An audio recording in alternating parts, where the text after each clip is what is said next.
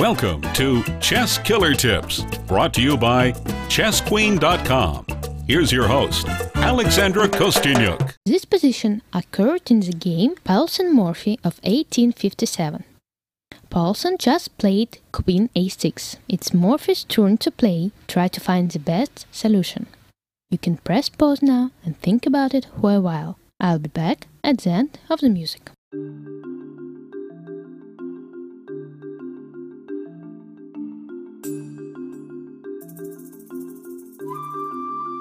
I'm back.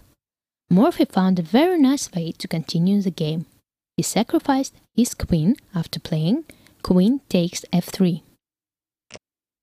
Paulsen took on f3, g takes f3, rook g6 check, king h1, bishop h3, threatening to give checkmate after bishop g2 check, king g1, bishop f3. Paulsen played rook d1.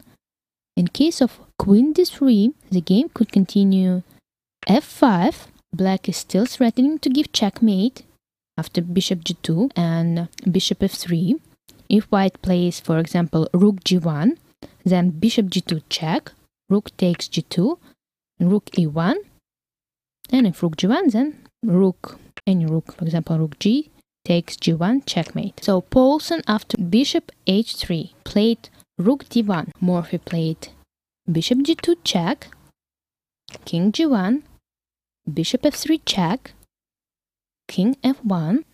Here Morphy could have played a very nice calm move, rook g2, and white is not able to defend from various checkmating threats. For example, queen d3, rook f2 check, king g1, rook g2 check, king h1, and a very nice rook g1 checkmate. But Morphy played instead bishop d2 check, king g1, bishop h3 check, king h1, bishop takes f2, and still black wants to give checkmate on g2, and white is not able to defend. Paulsen played queen f1, bishop takes f1, rook takes f1, rook e2. Even though the queens are exchanged, even in the endgame, the white's king are under a lot of threats. Rook a1, rook h6, d4, bishop e3.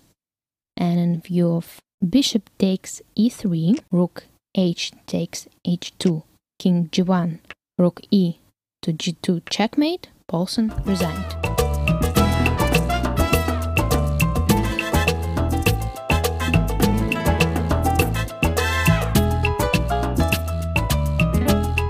A regular dose of chess killer tips will help your chess. I guarantee it.